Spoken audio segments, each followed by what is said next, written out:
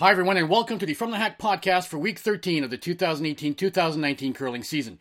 This week we welcome Emma Miskew of Team Homan and Kirk Myers of Team Myers to discuss their victories at the Tour Challenge on the weekend, and we also welcome Colin Kurds, who skipped his team from Assiniboine, Manitoba to a Canadian Mixed Championship on the weekend. Also this week, with all the buzz emanating out of Calgary surrounding Tuesday's Olympic plebiscite, we also have a feature interview with Robert Livingstone, who is one of the world's foremost journalists when it comes to Olympic bids, and he's a Canadian to boot. All this and more this week, but first, Canadian musician and non-curler extraordinaire Jimmy Reed plays us into the podcast.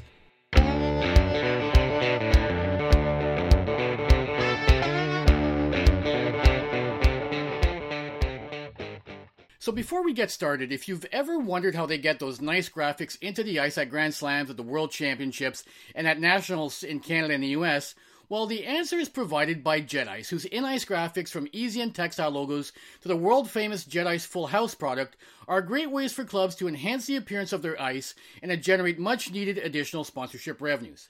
Easy and textile logos are the industry standard for high-quality logos and are a snap to install. Meanwhile, Jet Ice customizable full houses are a relatively new way for clubs to grow sponsorship revenues by offering maximum brand recognition to those sponsors.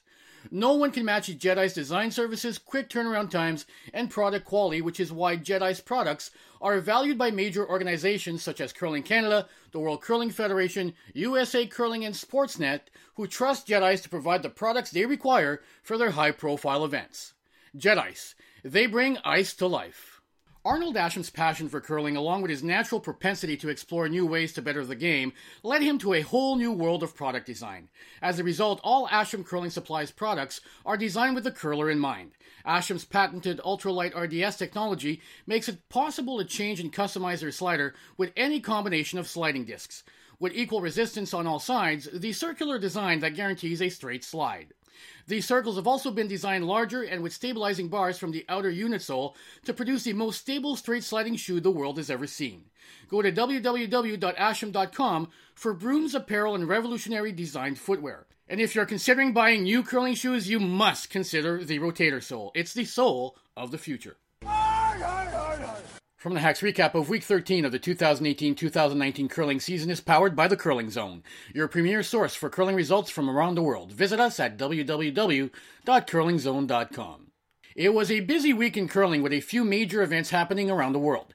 At the Pacific Asia Championships, Min-Ji Kim and her team from Korea defeated Japan 12-8 in the women's final, while Team Matsumura of Japan defeated China 9-7 to take the men's title. Meanwhile, at the Canadian Mixed Curling Championships in Winnipeg, Colin Kurds and his team of Megan Walter, Brendan Balaka, and Sarah Oliver from Assiniboine, Manitoba, defeated Nova Scotia 7-4 to win the title, and will now represent Canada at the World Mixed Championship next fall. Skip Colin Kurds joined from the Hack to discuss his team's championship win. Colin, let me start with the typical first question when someone has just won their first national championship, and that is, how does it feel to have won the Canadian Mixed Championship on the weekend, and has it sunk in yet? I don't think it fully sank in yet. It's obviously super exciting, and we're all feeling very excited, but I don't think we'll even really understand fully how excited we are and happy for ourselves until we start getting some of the clothes and the Canadian gear and even getting on the plane and leaving for the Worlds. I think that's when we'll fully feel kind of what it's like to represent Canada, because until then we won't have put on the Canada jacket or anything like that. So I know it's going to be 11 months or so, but we're super happy and super proud of ourselves and excited for what we've done.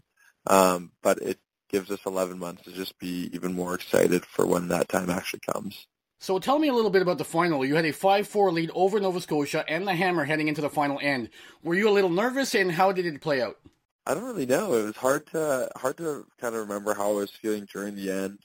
I think before we threw any rocks, I was getting a little nervous, but then Sarah put hers top 4 and right on top kind of thing. She set up the end pretty good. And then by about thirds first rock, there wasn't much going on. There was a couple of rocks behind the tee line, so I knew that I was probably throwing something with big weight, just ripping it out of there.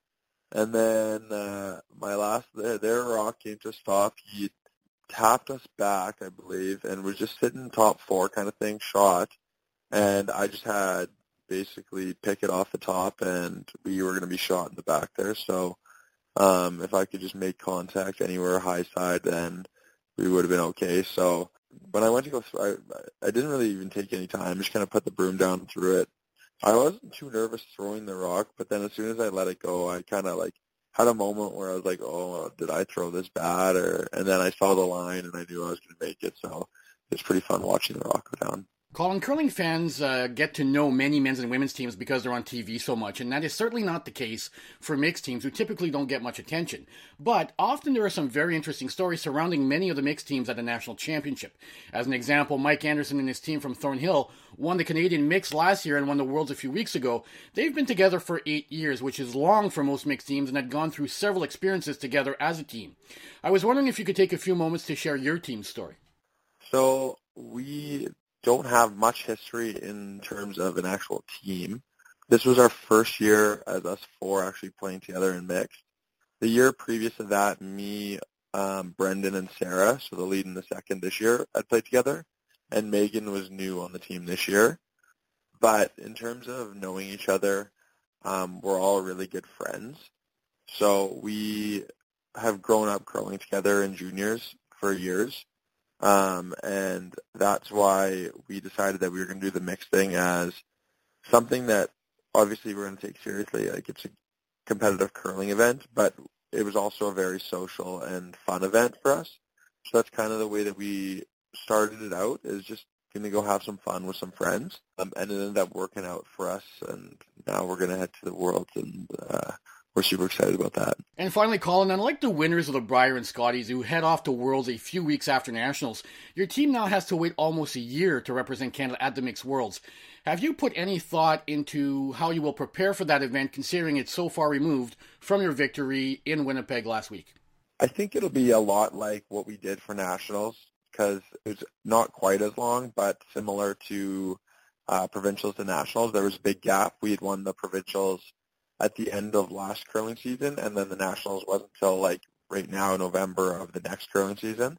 So we kind of just, for the first couple weeks after we won the Provincials, we were just super excited and kind of didn't do much of curling at all, didn't really do any prep work or anything for the Nationals because it was so far away.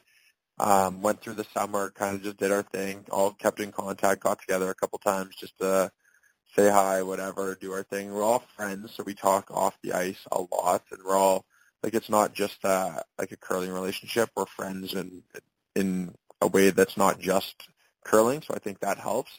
And then come curling season this year, we would schedule practices just here and there as the curling season started, just to, like, make sure we were still throwing together. And then a couple weeks before we actually started playing, we got some good practices in, tried to schedule some sort of like exhibition games or play like ends against ourselves, kind of stuff like that in terms of the curling thing. So I think that's kind of the approach we're going to take. Obviously, we have Jim Waite, who is going to be the Curl Canada representative coming with us, and he's already told us that he will be there for any questions that we have, any suggestions that he has. He'll just send our way. They're going to provide us with a lot of different resources, probably the sounds of it, whether it's just like getting us into some sort of bond spills together, or if we want to do some training sessions with them. He said that they're going to have the resources for us to do that, so that's really helpful. The Tour Challenge, the third event of this season's Pinty's Grand Slam of Curling, took place last week in Thunder Bay, Ontario. The Tour Challenge is unique in the sense that it includes both a Tier 1 and Tier 2 event, with the winners of the Tier 2 events earning a spot in the Meridian Canadian Open Slam in January. In the Tier 2 women's final, Team Stern of Switzerland defeated Team Yoshimura of Japan 6-5, while in the men's Tier 2 event, Team Myers of Saskatoon took an early 5-1 lead and cruised to an 8-3 win over Team McDonald of Kingston in the men's final. Kirk Myers joined from the Hack to discuss his team's win in Thunder Bay, and also to talk about how the team has progressed in their first few months together. Kirk, we didn't get to see much of your Tier 2 final at the Tour Challenge on TV, but it seemed like your team was in control most of the way. You stole 2 points in the fourth end to take a 5-1 lead into the break. How big was that steal, and did it allow you to play more open and control the second half of the game? Yeah, that's exactly what it was. I mean, they got a bad pick there a little bit, and so that put us up 4 points. And the Marsh boys in the middle there, a lot of people don't know a lot about them, but they can hit like some of the best in the world. So when we get a few points lead, it's pretty hard for other teams to come back on. And as soon as we were kind of in that position, it allowed us to relax a little bit, throw some hits and clear out some rocks, and kind of allow us to roll from there. You and your brother have both played in a number of slams in your career. Was that an advantage in the Tier 2 event where most of the teams, even the older, more experienced teams, had limited experience at the slam level? Yeah, I think so. I think we've been lucky enough to get a lot of those bigger situations in those big arenas with full crowds and that sort of thing in the past. So I think that really allowed us to kind of keep rolling and not worry too much about what's at stake, I guess, because we have experienced it lost in the past. So I really do, looking back on the game, I really thought that was where we had a little up on the McDonald team, because they've been playing so good all year. I didn't know where the edge was going to come, but I think that's probably fair to say is Dallin and I were able to play in probably slams in our career already. So it was nothing new for us, that's for sure. Your team has been on a pretty good streak lately, making 3 finals in a row, including your win in Thunder Bay. Have you progressed more quickly than you thought you might this season, or did you have a sense early on that this group would click fairly quickly once they got used to playing together as a team? Before we started, I had hoped it would click, but I didn't know really for sure. I mean, I hadn't skipped in 10, 15 years. I've really never skipped at a high level, so the fact that these guys were willing to put up with me for the first few events, we played 4 events and we didn't get close to qualifying really, and we weren't really clicking. We were making lots of shots, but we weren't winning games, and so that was a kind of a tester time for the team. But to be honest, the 3 guys in front of me stayed behind me and told me they believe in what we're doing here, and so it took a lot of soul searching, a lot of hard work to kind of figure out what we needed to do to start being successful. And Medicine Hat, it started to click, and then obviously in Morris last weekend it was going really good, and then this weekend obviously with undefeated victory, it kind of came together nicely. So it did. I didn't know if we were going to get that kind of success that quick in terms of getting to finals and winning events, but I wish we would have had a little more success early in terms of just qualifying for playoffs a few times. It took the pressure off a little bit, but so it's nice to kind of get that really high level game that we have now, but it's a matter of kind of putting more together and start being competitive at that Grand Slam now, and that when you're playing some of the best teams in the world. So that's kind of the next step for us. So we'll have to go back to the drawing board and figure that one out. After all the success you've had in mixed doubles over the past season, was there a small part of you that was anxious to have some early success with the new team so that you might not start getting recognized more for your mixed doubles exploits than for what you've accomplished in men's play? I hadn't thought of it like that necessarily. I wasn't too worried about what people were thinking of whether I was better at what discipline, and maybe I didn't have it for 4-person.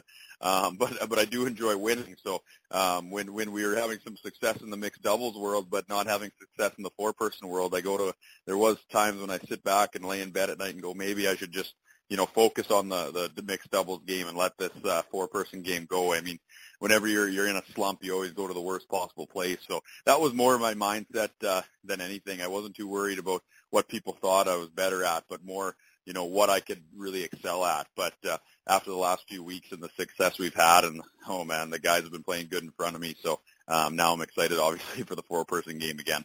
I'm curious, though, Kirk, were you able to lean on your mixed double success to reaffirm that you were an elite curler, despite any difficulties or slumps you may have had during parts of last season and also early this season with the new lineup? Because I know in the mind of elite athletes, it sometimes doesn't take much time for them to start doubting their skills and their abilities in their sport.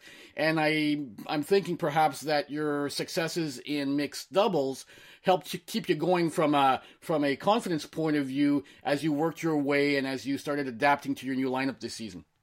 Yeah, absolutely it did. I mean, that's with mixed doubles. We've all seen it is there's no hiding. The 2 players on that team have to be top level. So the fact we were winning at mixed doubles really gave me the confidence and the knowledge to know that I do belong and I am one of those elite players in the country. So that is absolutely, during the tough times when I was learning to skip here, that was something I went back on. I kept telling myself, you're one of the best. You've seen it. You have results, and definitely the success in mixed doubles kind of kept that confidence up as we were progressing with the new team. And finally, Kirk, you will now get to play in the Meridian Canadian Open Slam in January. Are you going to have to rework your schedule as a result? Because I believe there is a wedding you have to attend close to the start of the Canadian Open in January. That's right. The flight, my brother's getting married in Hawaii on January 3rd, and my flight comes home on January 6th, and the Canadian Open starts on January 8th. So won't affect it at all. I might be a little jet lagged, but I think most curlers would tell you they wouldn't miss a slam for anything, and they certainly wouldn't miss a slam in their home province. So I would be there barring something crazy. So we'll be getting a sub for that event. He'd let us know the day we formed the team that the beginning of January is out for him in 2019. He's on his honeymoon in Hawaii, so we'll be finding a super spare for the slam in North Battleford there. Before getting to the Tier 1 results in Thunder Bay, let's update you on some of the other action on the World Curling Tour this past weekend. At the Crestwood Ladies Fall Classic in Edmonton, Courtney Fesser of Saskatoon defeated Krista Hilker of Edmonton 5-3 in the final. Meanwhile, at the original 16 Bonspiel in Calgary, it was Ted Appelman of Edmonton defeating James Paul, also from Edmonton, by a score of 8-1 in the final. In Europe, at the International Zio Women's Tournament, Team Kubiskova of the Czech Republic defeated Team Kovaleva of Russia 8-6 in the final. And at the mixed doubles event in Sochi, it was a Scottish team of Aitken and Andrews defeating the Russian duo of Komarova and Goryachev 7-6 for the title. As for the Tier 1 event at the Tour Challenge in Thunder Bay, Team Jacobs got an emotional victory over Team Botcher in the final of the men's event by a score of 6-5. It was a first slam title for the team from Sault Ste. Marie in some 18 months, and it came a few weeks after going winless at the Masters Grand Slam. In an interesting side note, Adam Kingsbury, who coached Team Homan during the last Olympic cycle, was on the bench with Team Jacobs, and indications are he will now serve as their coach. In the women's Tier 1 final, Team Homan defeated Team Fleury 8-4. Emma Miskew, the third for Team Homan, joined from the hack to discuss her team's first slam title of the season. Emma, Team Fleury is obviously a well-experienced team, but this was their first time in a slam as a team, as a unit. How much does your past experience and success in slam finals help you when you reach another final, especially in the first end or two when nerves can be a bigger factor? It certainly seemed like your team was hitting on more cylinders, and they were early in the final of the Tour Challenge, despite a couple of misses. I didn't actually see them. They weren't really struggling. Like the first end, they definitely were set up for two. And I mean, I was trying to split the house and throw it to the house. So I don't think that we were all over them in the first couple ends. I think that it was pretty evenly matched. In the second end, we were in a lot of trouble. And Rachel made a really nice triple, and Tracy ended up giving her a double on the next one, which she made. So it was it looked like it was a big point swing. It looked like a crazy score, but really the whole end, we were just hoping to get a point out of it. So I think it was a bit tricky, and they got a bit fooled on the spot, and just it slipped a little deep and gave us an out. So I don't really see that we weren't really firing on all cylinders to start, but once we got the lead, that's kind of we're right in our element there. So then it looks that way for sure. Now, that's a good point, because to be honest, those two first ends could have just as easily ended with Team Fleury up 2-1 as opposed to your team being up 3-1. Yeah, exactly. Or even worse than that, like if she just rolled out in the first end for two, and then in the second end they were set up for a steal. Like we were sitting okay, and I had a draw to come in, and we just wicked off, but it gave them a double. So it just things weren't exactly going our way in the second end, and it really turned around just on Skip's rock. So I think that our experience has helped us just to stay shot by shot in those moments, and we've been in enough finals now where we're not so scared that if we give up a couple points early, the game's over. We know we can kind of stay close, and hopefully we'll get some breaks or something will go our way. I think that's more where our experience helped us, but we did get a few more breaks yesterday for sure. Now, your team would not have even been in the final had it not been for a hard-fought win in the semifinal versus Team Roth. One shot in particular stands out in that game, and that was your triple takeout in the extra end that cleared the front of the house and the rings for Rachel.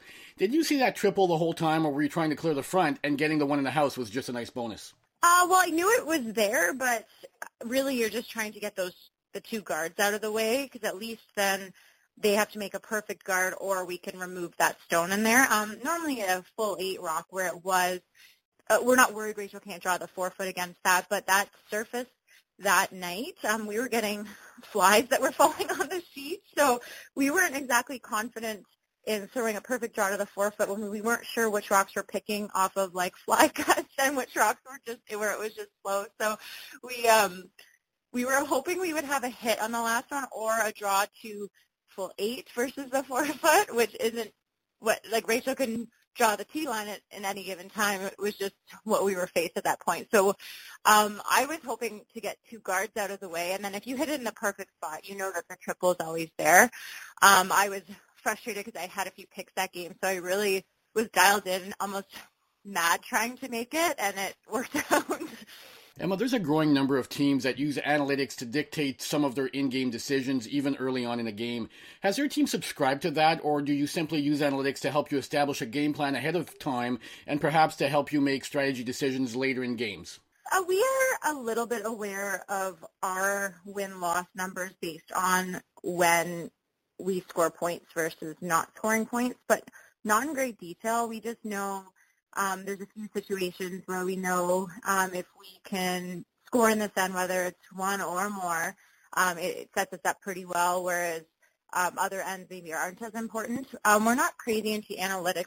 It is dependent in our eyes on the ice conditions that we're getting, because there's certain events, like the last event, the Masters that we played in, where it was very clear how frosty it was for everyone. And a game like that, you know that the ice is just going to get more and more challenging as the game goes on. So trying to do math to have the hammer in certain ends to score certain points in certain ends isn't exactly helpful if you're going to be throwing a lot harder shots because of the ice conditions.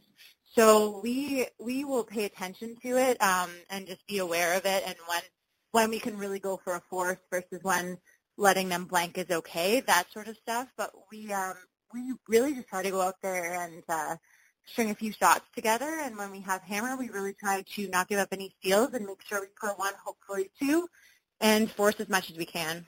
I have a bigger picture question for you. For many of the teams, the first year of a new cycle is a chance to get to know new teammates and implement the systems and processes they will follow over the next 4 years. In the case of Team Homan, you've been through pretty much everything together as a unit. So what are the non-results-based objectives for your team this season? You've won a World Curling event, a Slam, and made another Slam final, so it certainly doesn't seem like you're trying to ease your way into this new cycle. Well, looking after last season, we decided if we were going to keep pushing to be better, that we were going to go all in. So we didn't want to just come out this season and put half our attention into it or not all of our energy and then not be successful and be frustrated about that. So we decided if we were going to do this, we're going to do it at 100% like we have been in the past few years. Otherwise, you're spending so much time away from home and family and jobs and making sacrifices and then not giving it your all on the other end. So we talked to the team and we're like, well, we all wanted to keep playing. We all wanted to keep playing together, and we all wanted to make sure that everyone was at the same place in terms of really wanting to put everything into it still. And it's just for the enjoyment of the game, too, just knowing, well, we're still trying to get better and we're still trying to learn. It makes it a lot more fun than just being like, oh, guess I'm going to another event this weekend. So we love it. We get along really well. We enjoy all the time that we spend together on the road. So we just try to go out and enjoy the time we spend on the ice as well. And in addition to that, every training session we have, we're trying to learn. And the learning process is what makes the whole thing so enjoyable, this whole dream, this lifestyle. It's a lot of fun for us.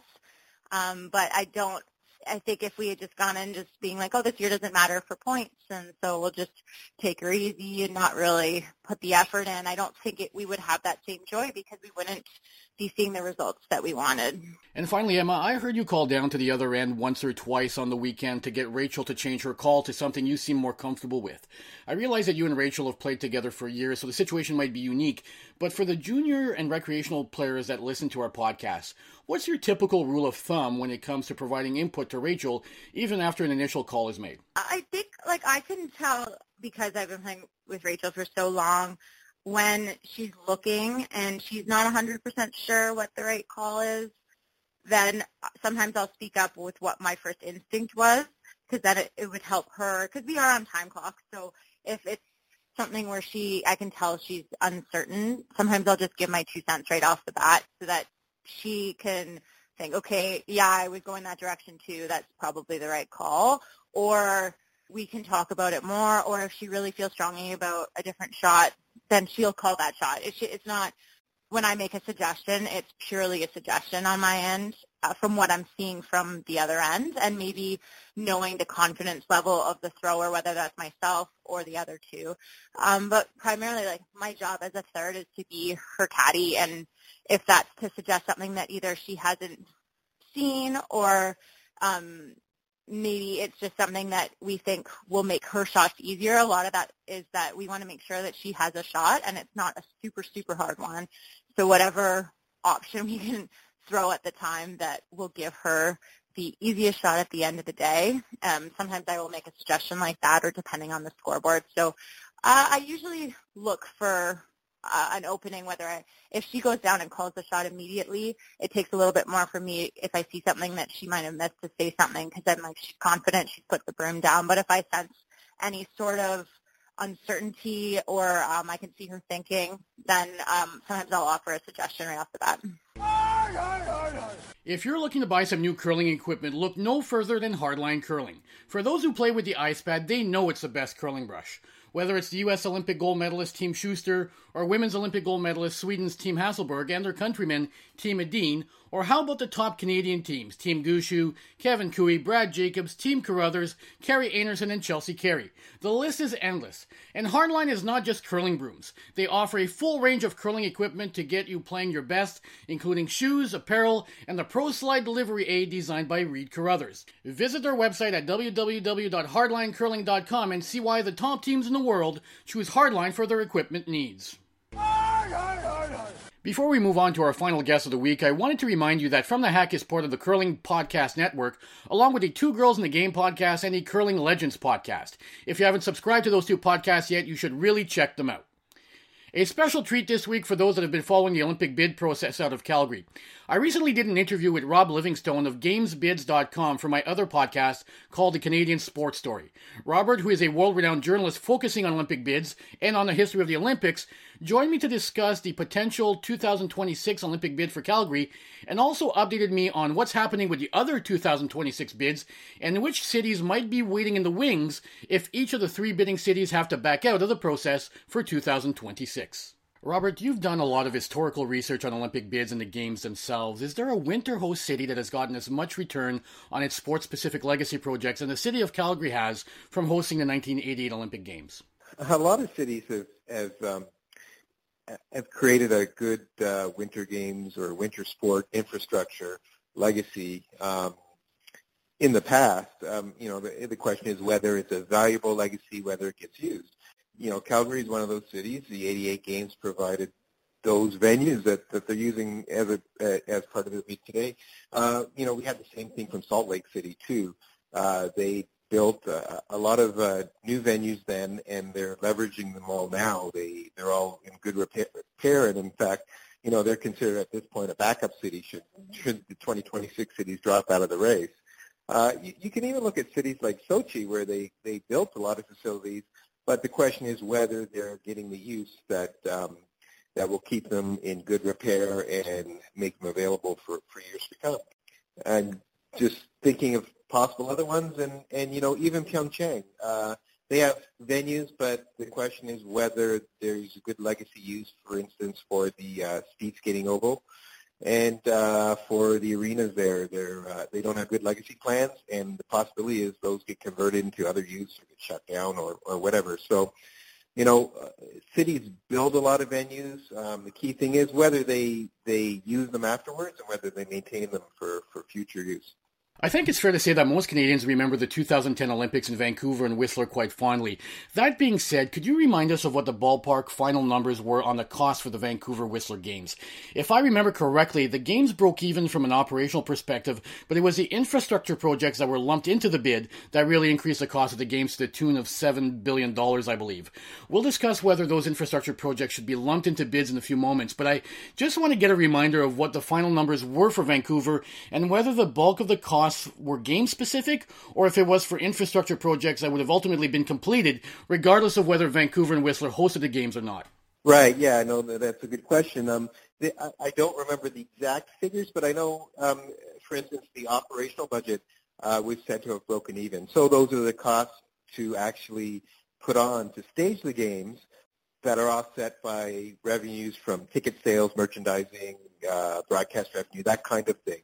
So the costs and the revenues balanced out pretty much at the end. Now, it was those infrastructure costs that ran pretty high, and if I recall correctly, it was in the $7 billion plus range. That was the overall price tag, including infrastructure and operations. Now, that infrastructure included transportation improvements, I guess most notably the Sea to Sky Highway improvements to that road between Vancouver and Whistler. You know, obviously that was a valuable thing to have in place for the games to speed up that transportation, make it easier for more volumes of people. But, you know, obviously there's a return from that highway for years and decades to come. And, you know, there were other airport improvements. There was a metro, I think a light rail improvement as well. So transportation upgrades were, I think, the most costly of that project. And some of the venues, they had already existed. They built a couple more. It was more of a typical Winter Games plan. A lot has been made of the exorbitant price tags attached to games in Sochi and Rio, particularly in Sochi where the number $51 billion is tossed around. Can you provide some context as to why the Sochi games were so expensive and how what the Russians did in Sochi is much different than what is being proposed for Calgary in 2026? Yeah, you know what? In Sochi, they basically started with a blank slate, and they built from there. So they built everything. They built most venues. It was an extremely compact plan, so they basically took a large piece of land and developed it from scratch, built these venues, then built transportation links. They had to build rail to get up to the ski slopes, highways, everything that they would need to service this area, this new developed area. They also built an amusement park. It was, you know, a huge development project, and at the time it was the biggest development project, at least in Europe and I believe in the world. It was huge. That's what they did, and that's not what's being planned in any of the Olympic bids that are currently pursuing 2026. In fact, the complete opposite. They're trying to leverage what's already been developed, already built, already exists. That's the difference, and it's a key difference. We saw, for instance, to switch to the Summer Games for a moment, in London they built a huge Olympic park as well. Not quite to the extent that Sochi did, but they redeveloped a whole new area in the East End. You know, there's a lot of benefits to what London did because there's a lot of use for those facilities afterwards and a lot of population to use it. Sochi, different question or different circumstance that they aren't seeing the use that they would like to. It's not a big population center. They hope to promote it as a tourism area, which is happening, but it's a little bit different than what London did. Having said that, that's not what's happening now for 2026. To provide some context to some of the conversation we're about to have, can you provide an overview of Olympic Agenda 2020, which was developed by the International Olympic Committee in part to decrease the growing costs of hosting an Olympic Games? Yeah, there was I guess a lot of pushback to the growth of the games where they became big build games. For instance, in London, where they built a lot of new facilities and infrastructure, Sochi, those places, a lot of pushback that cities were saying, hey, we can't get involved in that. Too risky, too expensive. We're not going to do it. So the IOC had to scramble and come up with new plans. So they came up with Agenda 2020, which was a set of reforms. And among those were three main bidding reforms. And they were designed to reduce the cost of bidding, reduce the cost of hosting, reduce the risks involved. And really the premise there was that they said it was okay to not have a compact footprint, spread the venues around, use facilities that you can find that are available. So, you know, you see in Calgary where they'll host ski jumping in Whistler instead of spending a lot of money to upgrade the facility that they have. You know, in the Sweden bid, they're planning to use the sliding venue in Latvia. So the idea is don't build, use what you can find. They also introduced a package called the New Norm, which is part of Agenda 2020, which is basically a new cost savings that the IOC has found where, instead of having a bed for every single athlete, realize that not all the athletes are there all at once. Some come early, some come late. So they could share facilities, not at the same time, but, one would have it early in the first week and another would have it in the second week. Those kinds of savings where suddenly, you don't have to build as many beds as there are athletes. You can reduce the housing infrastructure costs. And there is more. They found a lot more with respect to transportation and those kinds of things, and that will also, hopefully, they say, will reduce the costs. Now, Robert, I don't know if you got a chance to watch Calgary City Council discuss and debate the bid in the lead-up to its reconsideration vote a couple of weeks ago. Much was made about the fact that Calgarians may not have enough information to make a proper analysis before voting in the plebiscite. In some cases, demanding specifics in areas where specific budget numbers will be very difficult to gauge until later in the process. You understand the particulars of the bidding process as well as anyone. What are the typical limitations that a bid committee faces when it comes to publicly releasing information that is part of the bid package? Yeah, bids are really a tricky balancing act because it is a competitive process, and at this time there's 3 cities involved, and they will be judged by the IOC, and the IOC, assuming they're all around, when they make their choice, will decide, which is the best bid for them, for the IOC. So it's competitive, and you don't necessarily want to divulge all of your strategies, all of your information, because you lose that competitive advantage. You get another city saying, hey, we can do that too, let's talk about that. And then there's no advantage there when you're competing. The idea is to have your bid go in on January 11th, which is the schedule this time. The IOC kind of vets these plans, and then you can release it to the public and go from there.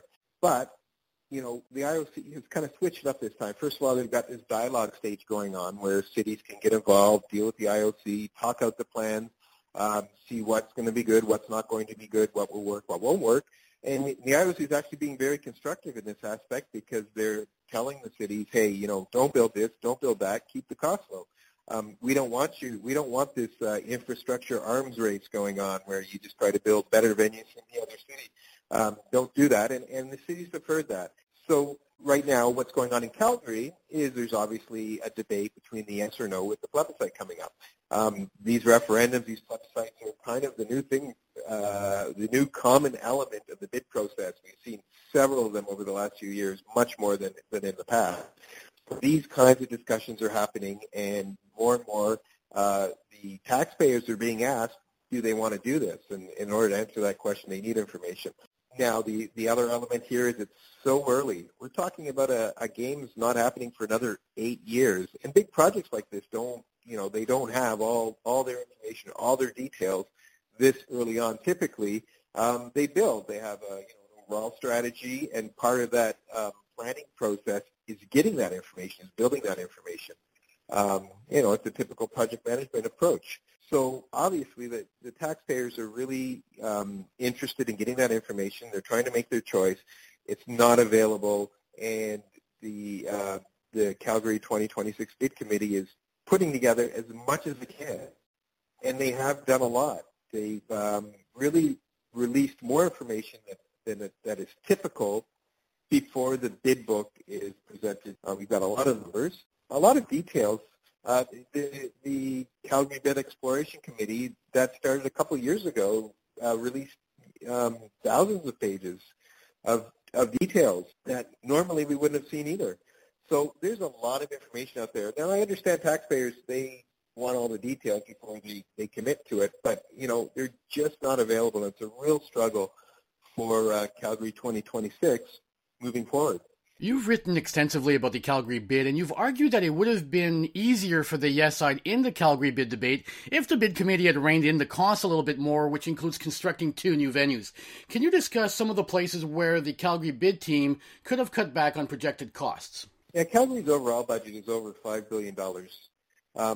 That's a lot. I mean, it's not a lot, not necessarily as much as recent games, but it's a high price tag. I don't think it needed to be that way. I think, for instance, the 2 main venues that were proposed, new venues, were the small community arena and the field house. Now, hockey could have been held, the second arena could have been in Edmonton, for instance, The IOC would have been fine. They even said that they would be fine with that, and that wouldn't have been an issue. Some of the hockey would have been in Calgary, some in Edmonton, would have saved the price tag of that venue. The Fieldhouse, they could have also leveraged other nearby venues. I can't think of specifics, but there are, Edmonton once again, maybe something in Vancouver. And we already know that the ski jumping is going to be in Whistler.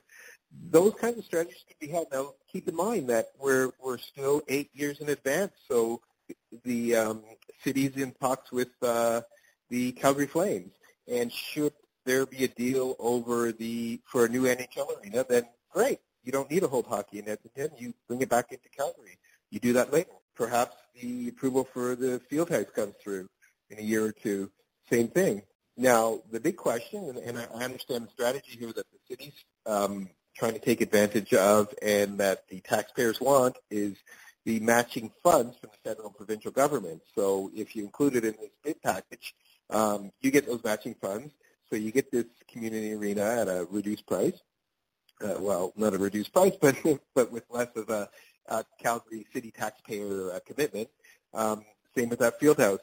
And that's where it's kind of tricky. I don't believe that these venues should be connected with the bid, because that's where you get the tax or the cost overruns. When you time box a project like that and make it critical for the Olympics, you introduce a lot of risks. It's got to be done on time. It's got to be done with certain specifications.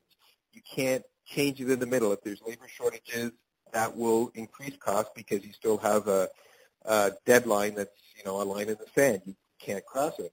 It makes it a lot riskier, and that's where these projects in the past have incurred huge cost overruns. I mean, one of the places.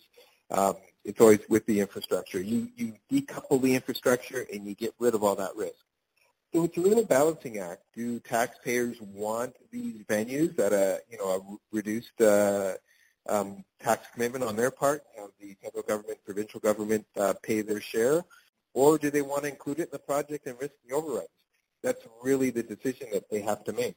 As we mentioned briefly a little earlier, one of the things that has gotten lost in the Calgary debate is the fact that this is a bidding process with two other groups currently involved. Can you provide an update on both the Stockholm and the Milano Cortina d'Ampezzo bids? Sure. In Italy, there's currently a joint bid between Milan and Cortina d'Ampezzo. Cortina hosted in 1956, so they have some facilities in place. Milan would be the site of the ice events, and they have facilities in place for that. Originally, it was being forwarded as a three-city bid, including Turin. They hosted in 2006 a lot of great facilities still from those games that might need some upgrades, but they're in place. Now, they had falling out, those three mayors. Milan wanted to be the lead city for this project, and Turin was not willing to play the backup role there. So Turin ended up dropping out, and Milan and Cortina will be moving forward. At that point, though, the Italian government decided that they did not want to fund the project. There was a political fallout there. They said they'll support the bid, but they won't provide funding, which is something that the IOC likes to see. Like, they like to see that the national government is going to fund these projects. So that's a mark against that bid. However, the regional governments that represent Milan and Cortina, they say that they're going to try to fund this thing through their own taxpayers and through private funding, and they're hoping to move forward in that respect. Now, there's still a lot of planning that has to happen.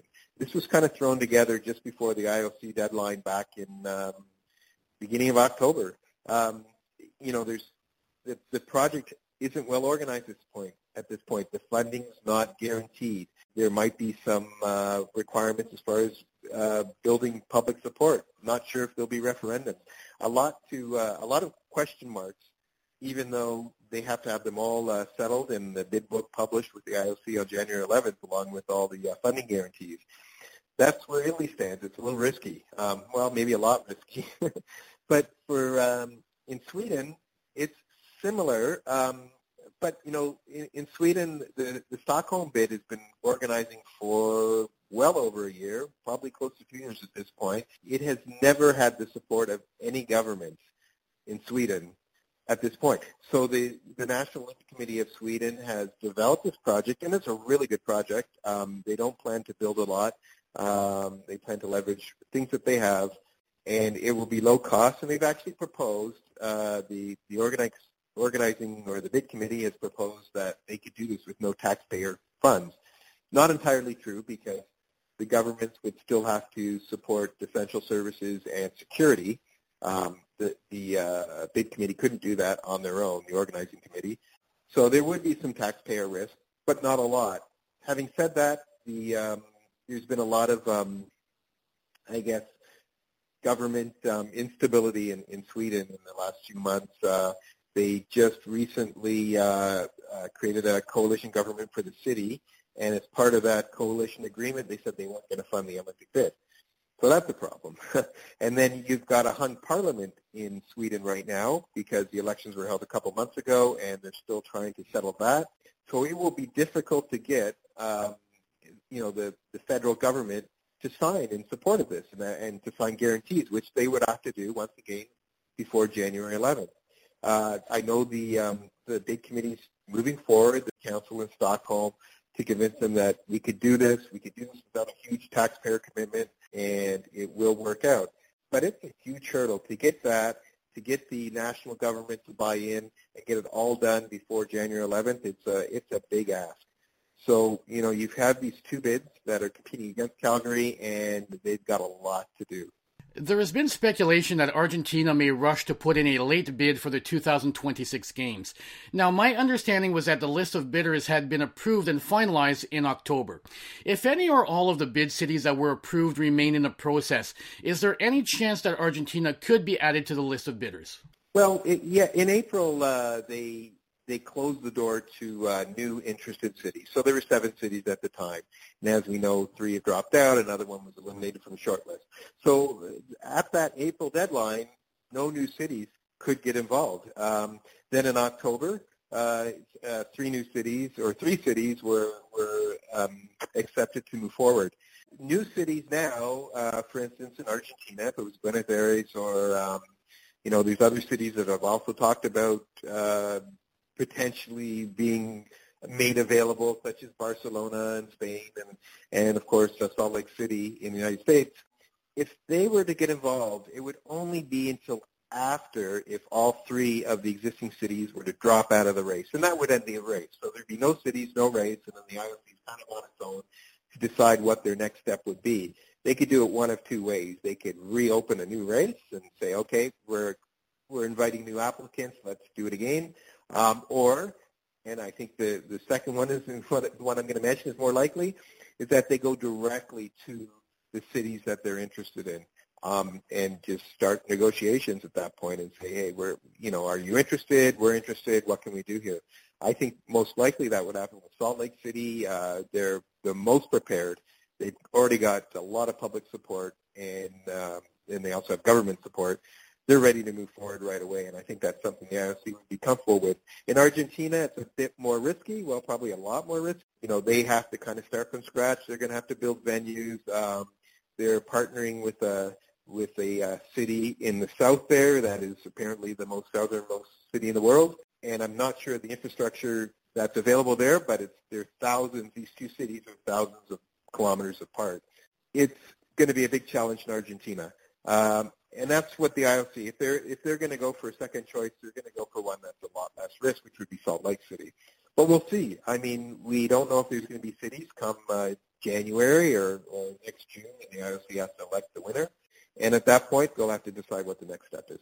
And finally, Robert, I realize that you can't speak for the International Olympic Committee, but with the problems that each of the 2026 bid cities are having at this late stage in the bidding process, less than 2 months before final bid books are to be submitted to the IOC, do you believe that the IOC are at the point where they would almost prefer if they could simply reach out to a city like Salt Lake City in Utah in the U.S. that is ready to host the games and has a local and state support to do it and get it done that way, as opposed to going through this whole process through which the Olympics are often being painted in a bad light as the no sides in the different communities argue against bidding for the Olympics? I think, when the IOC committed to this process, there were 7 cities, lots of options, and the applicants seem to be strong, and there didn't seem to be an issue. I think the IOC is committed to moving this forward and, trying to make the best of it. If they were to do it again, you look, for instance, at the Summer Games race for 2032. There's like 9 cities now that said they're interested. Now, we don't know if that interest will sustain until they have to elect one of those cities in 2025.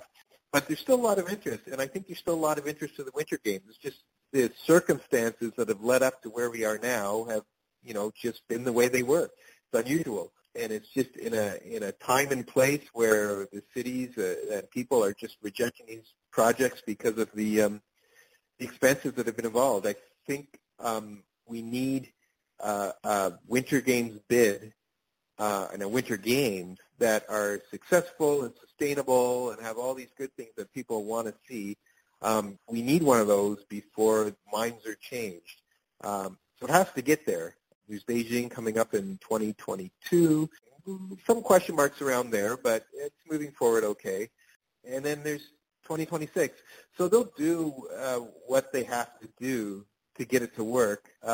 Now, Salt Lake City wasn't available to bid for these 2026 games because Los Angeles is hosting in 2028. So Los Angeles has the franchise rights for the United States for all the marketing and sponsorship and that revenue for a quadrennial, for the 4 years prior to the games.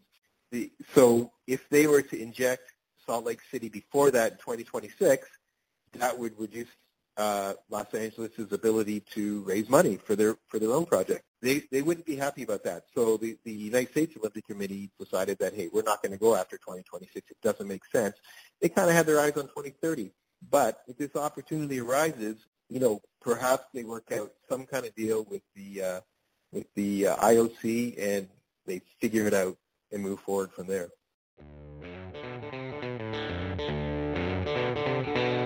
And that does it for the From the Hack podcast for week 13 of the 2018-2019 curling season. A big thank you to each of our guests this week, and a big thank you to all of you for listening. I'm Frank Rock, and this is From the Hack.